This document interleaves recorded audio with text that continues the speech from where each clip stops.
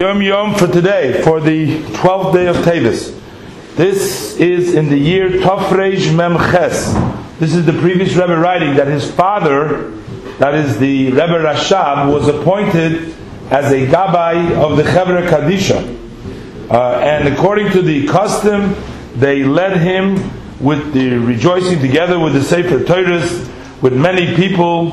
He was led to the Beis HaKnesses, to the Shul, and he gave a discourse that begins with the words Ein HaKadosh Baruch Hu ba bitrunya imri Yosef, that God does not come with unreasonable expectations from His creation. And he concluded as follows: also the people who are intellectual people in nowadays need to put their intellect aside and not to follow reason, because it is very easy to make a mistake if you just follow reason.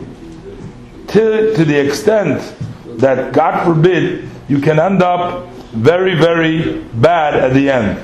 And this is the main thing in our days, at the Ikvus de Mashiach, in the heels of Mashiach, not to follow the reason and the rationale and the intellect, but to fulfill the Torah and mitzvahs with simplicity, with simple faith in the God of Israel.